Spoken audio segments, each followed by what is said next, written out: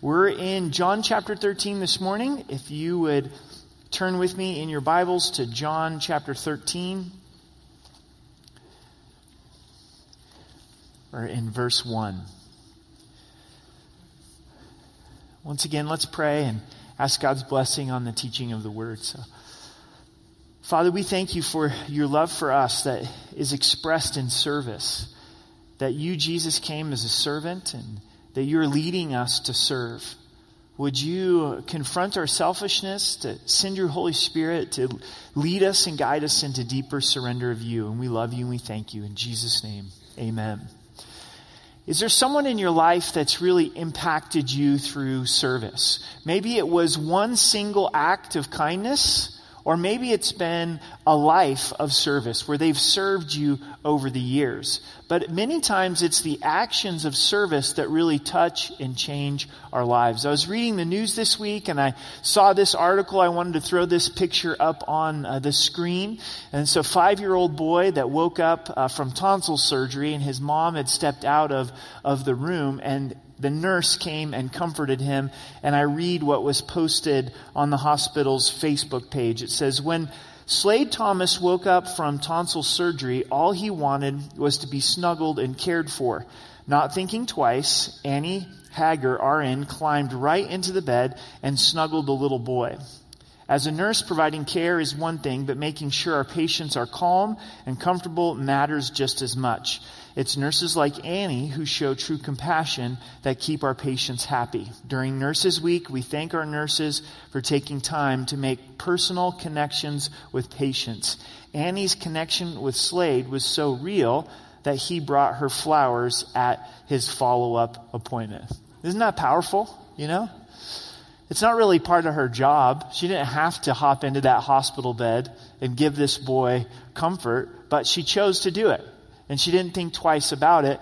And I think his little life was impacted. He'll probably remember that moment, and he is thankful for it. We see Jesus coming to the last few days of his earthly life. He's at the Last Supper with his disciples, and he chooses to serve them. He chooses to wash their feet. And the disciples are served so that they could go on and serve. Christ has served us to then provide an example for us that we would live this lifestyle of service to others. Verse 1. Now before the feast of Passover, when Jesus knew that his hour had come and that he should depart from this world to the Father. At this point in our study of the Gospel of John, we've talked quite a bit about the Passover feast. Jesus will be the ultimate fulfillment of the Passover feast, that sacrificial lamb. It's a few days till the feast. It's a few days till his crucifixion. And Jesus knew that his hour had come. He knew that it was time for him to be crucified upon the cross. Sometimes in our lives, we know that something's coming, don't we? Maybe it's a graduation. Maybe it's a wedding. Maybe it's a retirement. Maybe it's a doctor's appointment, a surgery that is scheduled. Maybe you know you're losing your job and there's a termination date. But Jesus went through his life with this divine timetable. He knew that his life was going to end at the cross, and this hour has come that he should depart from the world to the Father. He knew the cross wouldn't be the final word. He knew that the cross would lead to the resurrection, and the resurrection to the ascension with the Father, that he is going to finish his mission and rejoin fellowship with his Father. Having loved his own who were in the world, he loved them to the end. This is a statement that really sums up the life of Christ. He loved his own, and he's going to be faithful to love them to the end. We see Christ's faithful love. In his service to the disciples, he loved them. I think the disciples would tell us in their 3 years with Jesus that they knew that they were loved by Christ. They knew that they were served by Christ. They belonged to him. They were his own. And he was committed to loving them to the end. He wasn't going to give up on the disciples. He's going to love Judas to the end, even though Judas will betray him. He's going to love Peter to the end, even though Peter is going to deny him. One of the confidences that we have in our lives is knowing that Christ is never going to stop loving us. He's never going to stop loving you. He's going to be faithful to you throughout your whole life. He started the good work. He's going to finish the good work. He's going to faithfully love us through all of eternity. We're served by Christ's faithful love to us. In verse 2, after supper being ended, the devil having already put it into the heart of Judas Iscariot, Simon's son, to betray him. We see this demonic activity taking place in Judas's life. Judas has opened himself up to the things of Satan. Satan then comes and plants this in Judas's heart and mind to betray Christ. Satan's ultimate attack was to kill Christ, but little did he know it was simply leading into the plan of God. This shows you how much more powerful God is than Satan. When Satan attacks, God's not defeated. Ultimately, God's plan is fulfilled. Satan's real. He's a big snake, but he's not greater than our God. And here's his greatest attack, and yet it goes right into the plan of God. We should examine a little bit the heart of Judas as well, because he's very close to the things of God. He did choose to follow Christ. He did choose to give these 3 years to spend every day with Christ. He heard the teachings of Christ. He witnessed the miracles of Christ. He had very deep conversations with Christ, but yet his heart was not surrendered to Christ. He's stealing the money that had been provided for the ministry. He's going to betray Jesus for 30 pieces of silver. His heart doesn't belong to the Lord. And this lets us know that we can be close to the things of God, but it doesn't mean that we have surrendered to the Lord. You maybe have witnessed the Lord. Maybe you've been very close to his work. Maybe you've even studied the scriptures. Maybe even those around you would think that you're surrendered to Christ. I think everyone thought that Judas was a follower of Jesus, but yet he wasn't. His heart wasn't surrendered to the Lord. And even his heart is being moved in this demonic direction. So it's not too late. It's not too late for you to say, you know what? This is going to be the day that I'm going to turn to Christ in a genuine way. I don't want to simply be close to the things of Christ, but I want to surrender to Christ. Jesus is not just looking for church attenders. He's not looking for those that just change the outward behavior. But he invites us into a relationship with him where we surrender our hearts and lives to him. I understand this to some degree. I grew up in a Christian home. I was around the things of God, but I did not surrender my heart and life to Christ, and I had a hard heart towards God. And it wasn't until I was in high school that the love of God hit me. I understood the love of God, and I surrendered myself to Christ. It takes that. Not just simply being around the things of God, but surrendering to God.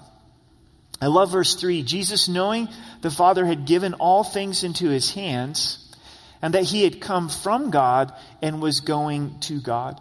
Christ is thinking about the hour that's right in front of him, this hour of crucifixion.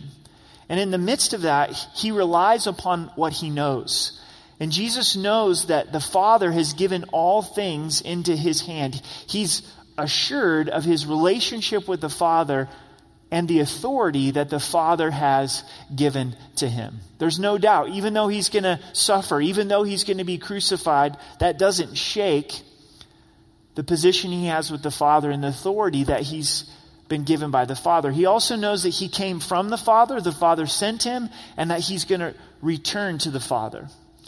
This answers the two biggest questions that I think people wrestle with. Where did I come from and where am I going?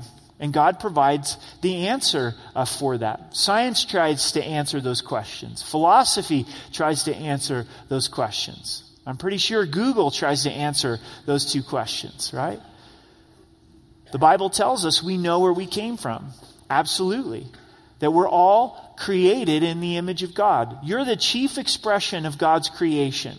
More than animals, more than the redwood forest, more than the aspens here in Colorado, you bear the image of God. You are created and you are designed by God. That's where you came from. You're not happen chance. You're not a product of evolution. You came from God. Understanding that about yourself and others is hugely important. If you miss that, you're going to miss so much in life. It really affects your worldview if you understand and you believe that you were created by God. If you're wrestling with that or have questions about that, I would encourage you to read the first few chapters of Genesis and see where God clearly states that we're created in his image. The question of where we're going depends on what you do with Christ. If you believe in Christ as your Savior, if you allow him to be your Lord, if you trust Christ for salvation, you know exactly where you're going, right? You know that every day you're headed closer to eternal life. We're going to go to be with the Father. Our last breath here on earth is our first breath in heaven. When we go through hard times, and we will, we have to rely on what we know. Jesus is relying upon what he knows. I know this. I know that I'm come from the Father. I know that I'm going to return to the Father. And we rely upon that. We go, this is what I know in the midst of this dark trial. That I'm created in God's image as a believer. I'm going home to eternal life. Verse 4, rose up from supper and laid aside his garments, took a towel and girded himself. After that, he poured water into a basin and began to wash the disciples' feet and to wipe them with a towel with which he was girded. Christ's humble service. Knowing where he's going, knowing that his life is just about over here on earth, how does Christ respond in this ultimate authority? With the ultimate authority given to him by the Father, he humbly serves. He lays aside his garment, he takes up a towel, and he begins to wash the disciples' feet. A few things are taking place here. This is the Last Supper. In the other Gospels, we see Jesus explaining to us communion, what we're going to celebrate in just a moment together. That the bread represents his broken body, that the cup represents his shed blood of the new covenant. See, as Jesus is washing the disciples' feet, it's not that this is the only moment of Christ's service. This exemplifies his whole entire life. And this points to what he's going to do upon the cross. Everything about Jesus is that he came to be a servant. In Mark 10:45, it says, the Son of Man did not come to be served, but to serve and give his life as a ransom for many. So Jesus' mindset, his thinking was not one of, I desire to be served, though that would be right and appropriate, but he came, how can I serve? How can I give my life as the ransom for many? The incarnation of Christ is an amazing act of Christ's humble service. God taking on human flesh, the creator of the galaxies, the one who spoke the stars into existence, humbles himself and comes as a man, born in Bethlehem, this obscure city, this small town, in poverty, no place for him to be born in the inn. Instead, he's born in a manger, placed in a feeding trough, in a barn, right? Probably a cave where the animals were kept. That's humility, isn't it? Christ was a 6-pounder, 7-pounder, maybe 8 pounds. God in human flesh, the Creator in his humble service is dependent upon his creation, Mary, who's a young mom, probably a teenager. That's scary, right? If Mary doesn't take care of Christ, he's not going to survive. Jesus was a refugee to Egypt. His life was in danger, and so they had to go to Egypt for refuge. Mary and Joseph had to wrestle with cultural differences, language differences, and this is Christ's life. They end up in the Galilee region, in Nazareth, where Christ spends most of his life in obscurity as a carpenter. Not well known, not with a lot of followers, not with a lot of likes on Facebook. His Instagram wasn't popular. He wasn't posting, check out the table that I made today, right? He lived in humble service. He simply served. His ministry, he was rejected by his own family, rejected by the religious leaders. All of this leading to the cross. And this is the way that Christ serves us. He serves us by laying his life down upon the cross. What's up with this washing the disciples' feet? Why did Jesus wash their feet? This is going to blow your mind. Because their feet were dirty. Right? That's exactly why Jesus washed their feet. They're walking through dirt roads with sandals. They've got dirty feet. This was the job of the servant or slaves to wash the feet of those that would come into the home. Jesus takes on the position of the slave, takes on the position of the servant. There's times where churches will have foot washing services, and there's nothing necessarily wrong with that, but that's not the idea of the text. The idea of the text is not some ceremony where you really don't need your feet washed because you've got shoes on. What is being taught here is Jesus is meeting a need inside of the home that nobody really wants to do. Let's be honest, feet are gross. They're just gross, right? They stink, they smell, they get dirty. In children's ministry, last weekend they were covering this text. They're a week ahead of me. And the teachers washed the kids' feet. Now there was probably some real need there. I'm sure there were some boys that were running around and had dirty feet that needed their feet washed, especially at the Saturday night service as they played all day and then come to Saturday night service.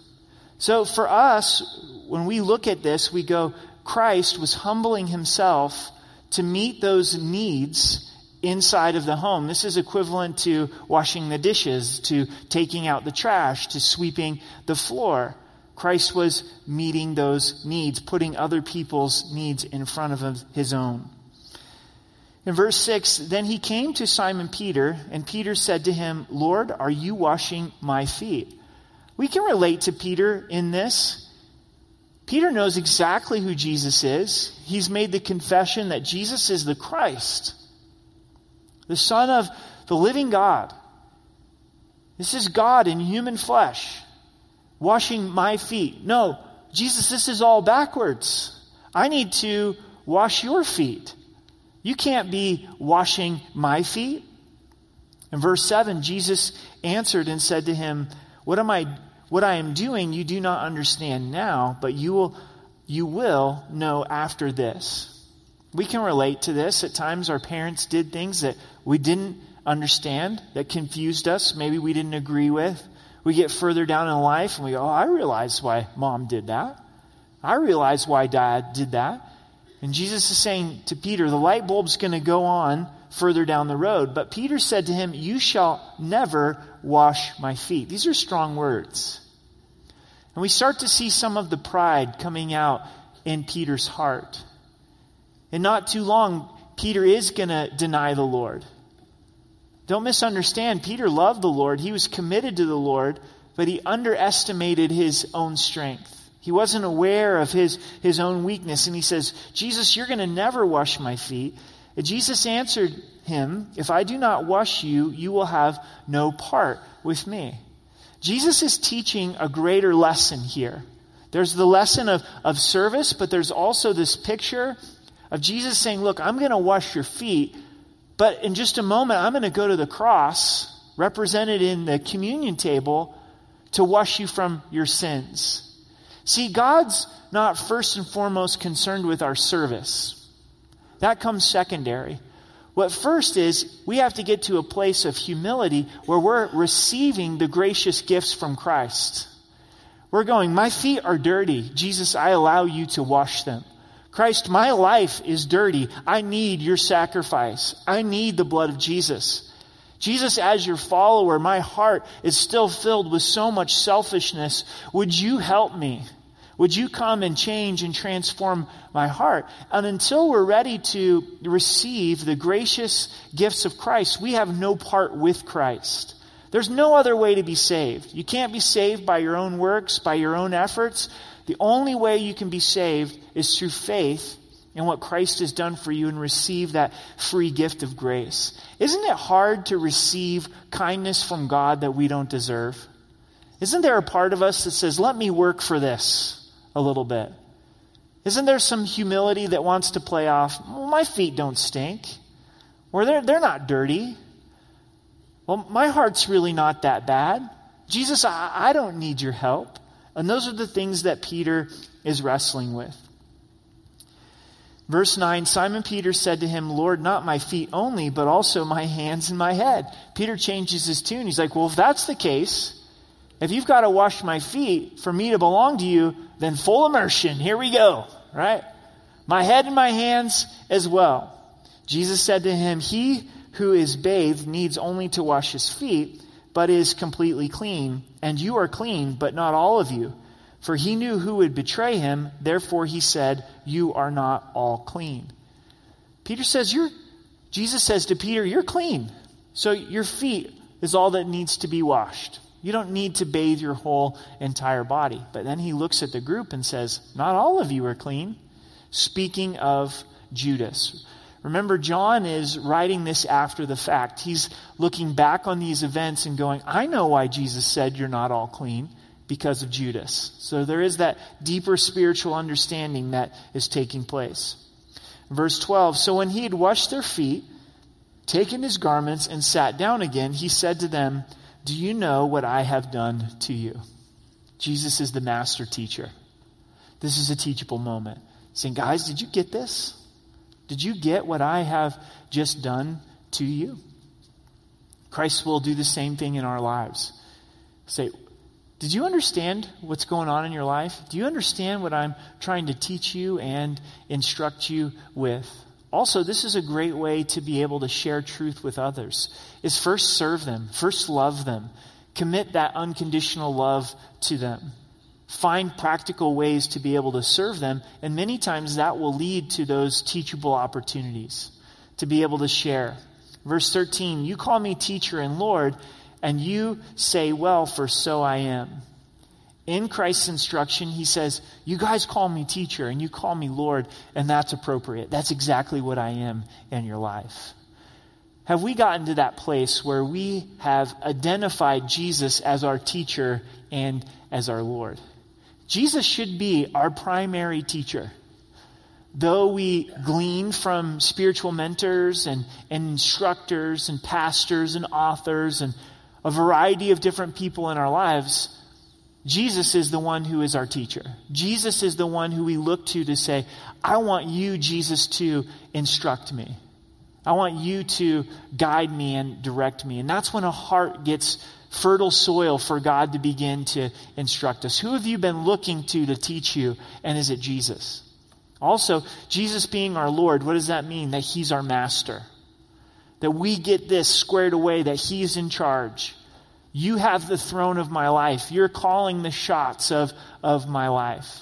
And that's a continual decision that we make to surrender to him as Lord. So in light of Jesus being our teacher and our Lord, verse 14, if I then, your Lord and teacher, have washed your feet, you also ought to wash one another's feet, for I've given you an example that you should do as I have done to you. Christ's powerful example.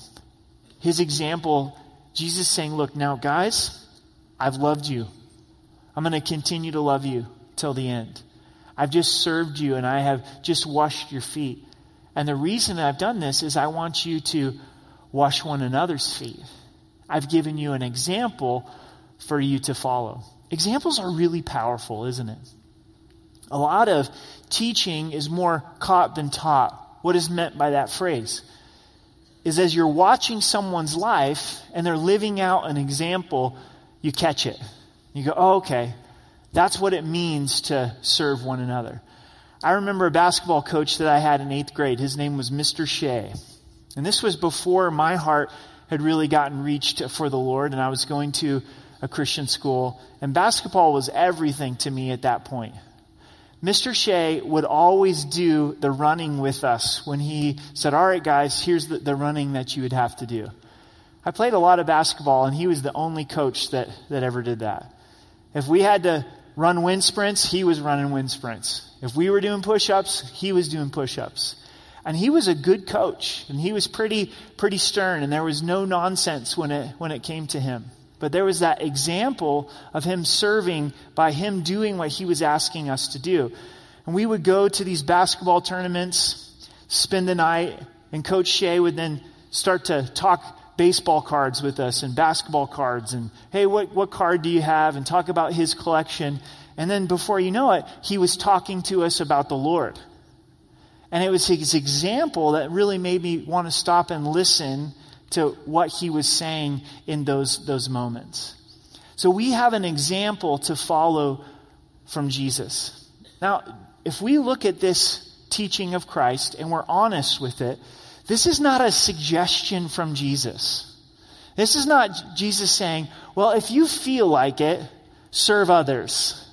This is Jesus saying, if you're going to call me Lord and you're going to call me teacher and I served, then you need to serve and you need to follow this example. Look at how closely Jesus defines this in verse 16. He says, most assuredly I say to you, a servant is not greater than his master, nor is he who is sent greater than he who sent him.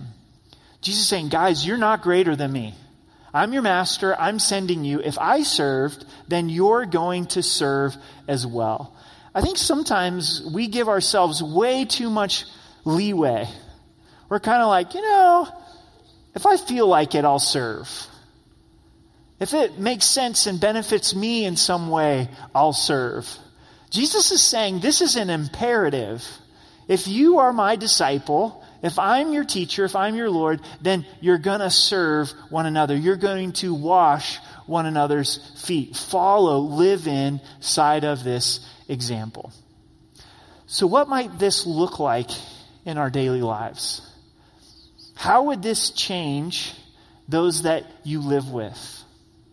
If you're single and you've got roommates, how would this change if you said, I'm going to take the position of a servant?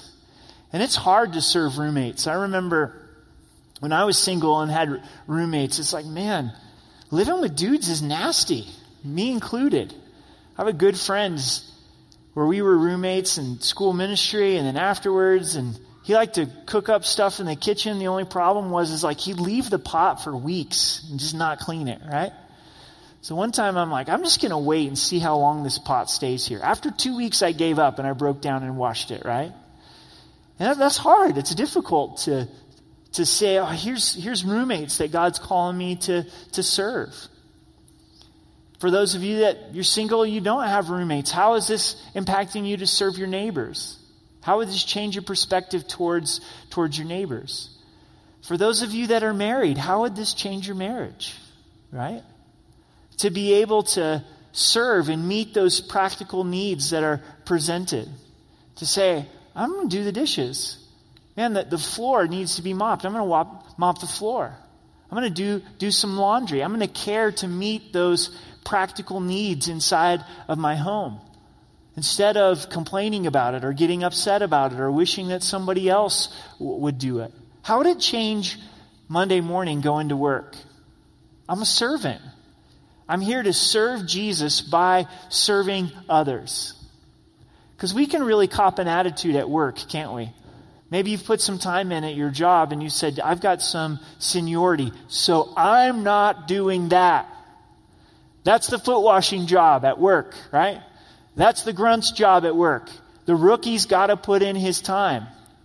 Maybe some things happen where somebody that doesn't have seniority puts in to get a holiday off. And you're really offended. You're like, man, I would have never done that in my first 3 years. Who do they think they are putting in for a holiday? I've been here all this time. I get Thanksgiving off, right? I get Memorial Day off. And to really come in and say, you know what? I'm just here to serve the Lord. So I'm looking for needs to meet that nobody else wants to meet. How would this change relationship with extended family? Ouch, right? This willingness to serve and to be able to meet needs. How would it change when we get together with believers? If we're honest, a lot of times when we gather together with believers in a setting like this, or in a connect group, in a home, or at a coffee shop, secretly we're longing for believers to meet some need in our lives. We're wanting them to serve us. If they don't serve us adequately, what do we say? Forget you, I'm going to go find a different group of believers. And that's unhealthy. And eventually in our relationship with Christ, we say, I'm not here to be served, but I want to serve others. Who can I pray with this morning? Is there a need that I can meet? Is there a way that I can show the love of Christ through caring for another believer? As we meet these practical needs that God has put before us, it is the physical things, but it's also taking the time to listen to someone. Maybe the greatest need in your spouse's life is to engage them in conversation. Maybe there's a coworker that needs to experience the love of Jesus Christ by you being friendly to them. Christ, as being a servant, I bet was really good at eye contact. As he encountered people, I'm sure he's like, let me just take you in for a moment. You're made in the image of my Father, right? I'm just going to love on you. I'm going to give you time. Can you imagine Jesus shopping over at King Soopers or at Costco? Probably looks a lot different than me at Costco, right? Why are you stopping for samples? You're blocking the way. Come on, right? And the love of Christ just being exploded out on people through kindness and through love. So sometimes it's meeting a need, but sometimes it's taking the time to listen, or the time to smile, or the time to be able to share. This defined Jesus, and it defined who the apostles were. Many times the apostles presented themselves not as great spiritual leaders, but as bondservants of Jesus Christ. What's a bondservant? A slave by choice. In the Old Testament, if the Hebrews had a Hebrew slave, a fellow countryman who had fell on hard times, they could only be a slave for 7 years. And at the end of that time, they had to give them their freedom. If the slave said, man, I love my master, he's awesome, I want to continue to serve him, he could be a slave by choice, and the Bible calls it a bondservant. So the apostles laid hold of this and said, I'm a bondservant of Jesus Christ. I'm a slave by choice. This is what has formed my identity. This is who I am. I'm choosing to be a servant. We end with verse 17. If you know these things, blessed are you if you do them. The blessing only comes through the doing, not just the knowing. Write that down. The blessing only comes through the doing, not just the knowing. How do we know this? Because of the warning light that goes on in our cars that we need to get gas. I've ran out of gas a handful of times. Why? I knew that I was running out of gas. My car very kindly, gently lets me know, hey, bro, stop and get some gas. But I didn't take the time to get gas. That's the dumbest statement on the face of the world, right? If I didn't take time to get gas, then I end up wasting more time because I ran out of gas. What's the blessedness of having a full tank? It means that you knew something and you did something about it. God tells us that we're blessed. We are blessed if we know these things and we do them. There's a blessing that comes through service. God's rescue from a selfish heart is service. The word blessed means, oh, how happy. This is the abundant life. Jesus lived the abundant life with this mindset of being a servant and putting other people's needs before his own. What's the greatest way to despair and depression? Think about yourself all day long. It'll work every day. Every day it will work. The days that I'm most miserable are the days that I'm most selfish. But when I'm focused on Christ and the amazing way that he has loved me and served me, and I choose to serve others, joy comes into my heart. Happiness comes into my heart. Guys, you can't get this anywhere else. You cannot buy this. No vacation can provide this. No home can provide this. No vehicle can provide this. No pleasure can provide this. If we don't get this, guess what? We're going to be sitting empty on vacation. We're going to be sitting empty this summer going, what in the world's wrong? But if we get this and we go, life is Christ, and the life of Christ is expressed through being able to serve others, we're going to find ourselves walking in the abundant life. Who's selfish in the room? Judas. Judas is the example of someone who is living a selfish life. He's sold out to himself, and it leads to destruction. Jesus is an example of a surrendered life to the Father, expressed through service, and he has abundant life. Would you turn with me quickly to James chapter 3, and then we're going to enter into communion together. James chapter 3, verse 13 really contrasts selfishness and service. And where selfishness leads to destruction and service leads to life. This is James chapter 3, verse 13.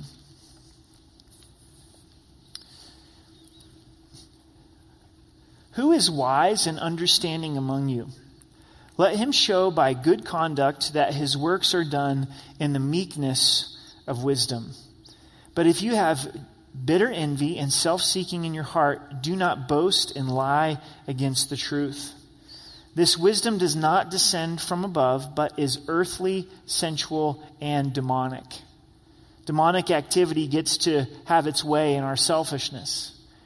For where envy and self-seeking exists, confusion and every evil thing are there. A strong warning about selfishness. In selfishness is confusion and every evil thing. But the wisdom that is from above is first pure, then peaceable, gentle, willing to yield, full of mercy and good fruits, without partiality, without hypocrisy. Now the fruit of righteousness is sown in peace by those who make peace. Verse 17 describes a heart of service. I cannot communicate to you anything that will impact your relationship with the Lord and your relationship with people more. If we do not get this, we will suffer. We will suffer in our relationship with the Lord, and we will suffer in our relationship with others. I'm not saying we're not the children of God. That's not what I'm saying. I'm not communicating that. But I am saying there will always be this wrestling match with the Lord if we don't get squared away that we're a servant to serve him. And there's nothing that will impact our relationships more until we understand the importance of serving. Nothing will be a greater gift to your marriage. Nothing will be a greater gift to your kids. Nothing will be a greater gift to your coworkers and your neighbors. It all hinges on selfishness. Jesus served to the point of going to the cross for Judas. Jesus served to the point of going to the cross for Peter. Jesus served to the point of going to the cross for Eric. That's to the depth in which Christ has served us. This is not easy. This is not when it feels good. This is not when someone is lovable or appreciates our service. This is when it's difficult to serve. When there's a Judas in our life, when there's a Peter in our life, where there's someone who doesn't appreciate it, to say, I'm not doing this for you. This isn't for my spouse. This isn't for my kids. This isn't for my coworker. I'm doing this for the Lord.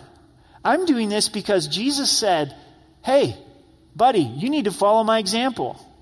I'm calling you into this life of service. And as that sinks into our hearts and sinks into our lives, we begin to enjoy the blessed life that Jesus spoke about. Would you stand with me? Let's pray and prepare our hearts for communion.